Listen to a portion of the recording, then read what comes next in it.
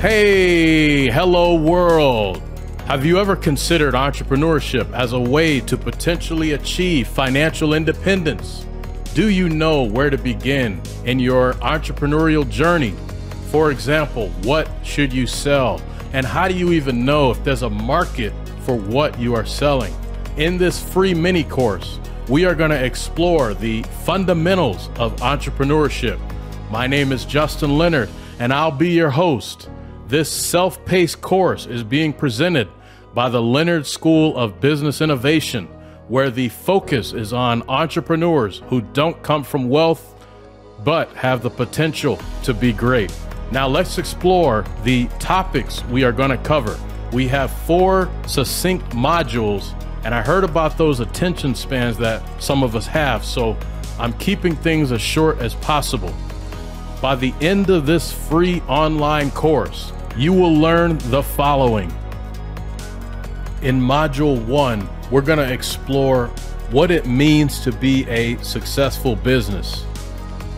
We're also going to talk about factors needed to run a successful business, and then reasons one might pursue entrepreneurship. In Module 2, we're going to go over important definitions. We're going to talk about the entrepreneurial mindset, and then we're going to find out, can entrepreneurship be taught, or is it just something you're born with? In Module 3, we start to get into the important stuff like, where do you start? Is there a book you should read or a course you should take? What do you sell? And then how do you test your idea? And then finally, in Module 4, we will cover how to fund your business and how to assess your skill as a business owner.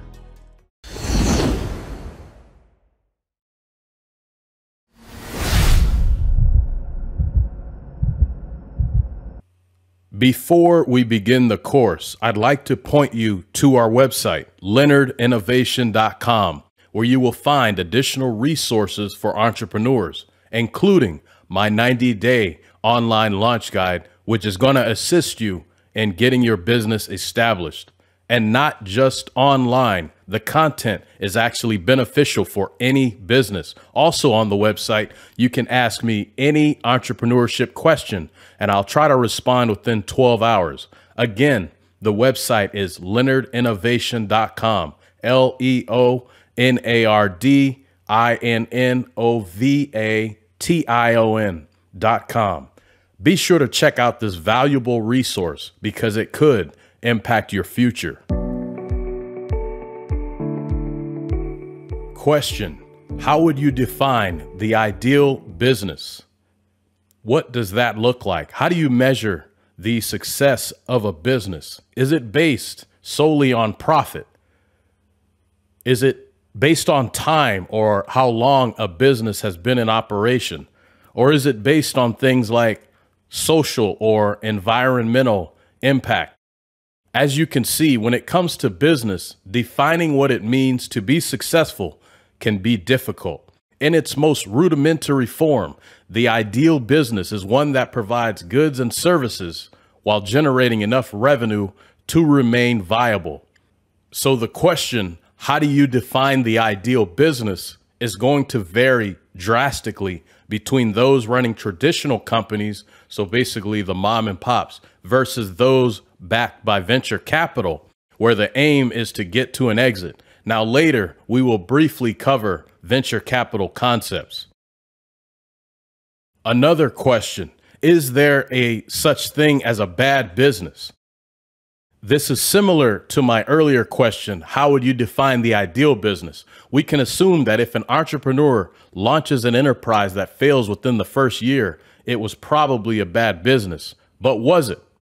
What if the idea was good, the product or service good, the customer service good? So I can't say with certainty that there is a such thing as a bad business. Almost anything will work if you can convince people to consume it. For example, do we really need Facebook or Ring doorbells? There are many products and services that we never thought would be a hit. Early on, Amazon was trending toward failure, but was able to raise enough venture funds to survive the dot-com bust. Palm Pilot was a great business, but they were unable to adapt and compete with emerging technologies. Sometimes you simply need a little luck in order to be successful. Luck is probably the most overlooked factor because you can't really account for it. If we go back to the Amazon example, the stars only aligned a little more than a decade ago. They would have still been the mediocre company that they were for about 20 years had several phenomena not taken place. The advent of the lightweight mobile phone due to nanotechnology, the affordability of the mobile phone, access to the internet due to things like cell towers and fiber optics, the elimination and simplification of cell phone roaming and SMS charges, Android preloading phones with the Amazon shopping app, an exponential increase in overall mobile users, Google favoring Amazon in search results. And why does Google favor Amazon in their search results? Well, one of the early Google investors was none other than Amazon's Jeff Bezos. So they are simply returning the favor and giving back to the ones who believed in them from the start. Bottom line, when we look at what it means to be an ideal business, it's not always clear. Sometimes bad business ideas paired with other things like luck or randomness, or maybe even a change in strategy, can lead to positive outcomes. Here's a question. Which factors are needed to run a successful business? The answer to this question is going to vary depending on who you talk to, but I want to zero in on 3 factors which are critical to running a successful business. The first one is agility, or the ability to change and adapt to circumstances beyond one's control. What if your supplier goes out of business? Do you have a backup plan? Can you pivot? An entrepreneur with a well thought out contingency plan has the best chance of survival. The second thing you need is strong leadership, meaning the president and its owners must be able to solve problems, or they must be able to hire people that can innovate and solve problems. They have to delegate. The third factor is demand. There must be a need for whatever you are offering. Reasons to pursue entrepreneurship. A person might choose to become an entrepreneur for a number of reasons, but the most commonly cited reasons include the following. Financial. In this case, you heard that owning a business can be financially rewarding, and yes, this can be true. Something to prove, meaning you can do as good or better than what's already out there. So think about maybe a way to do something or a better device, maybe better technology. By the way, inventions and innovation, these assume there is demand and you want to prove that people are willing to buy it. To be your own boss. Again, not a bad idea. This can be for a number of reasons. Maybe you don't like the corporate life, or based on your personal circumstances, you may need more freedom. And there are other reasons, but these 3 will usually sum up most of why people choose to pursue entrepreneurship. Let's summarize what we learned in Module 1.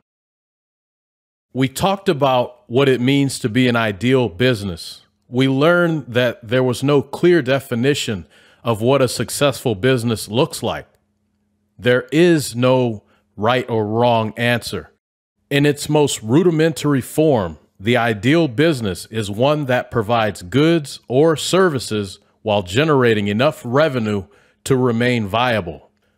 When it comes to factors which are needed to run a successful business, again, there is no right or wrong answer, but I believe there are at least 3 that lead the pack. Business agility. If your initial plan to create a virtual bookstore flops, then you should be able to pivot and creatively utilize your platform to sell other things. Strong leadership. The founders must be able to demonstrate a wide range of proficiencies. If they are weak in certain areas, they should hire rock stars or delegate those tasks to specialists. Demand. Whatever you are selling, there has to be a decent amount of customers willing to pay for the thing you are offering. Reasons to pursue entrepreneurship. There are several, but most will either be related to financial, you have something to prove, or you want to be your own boss.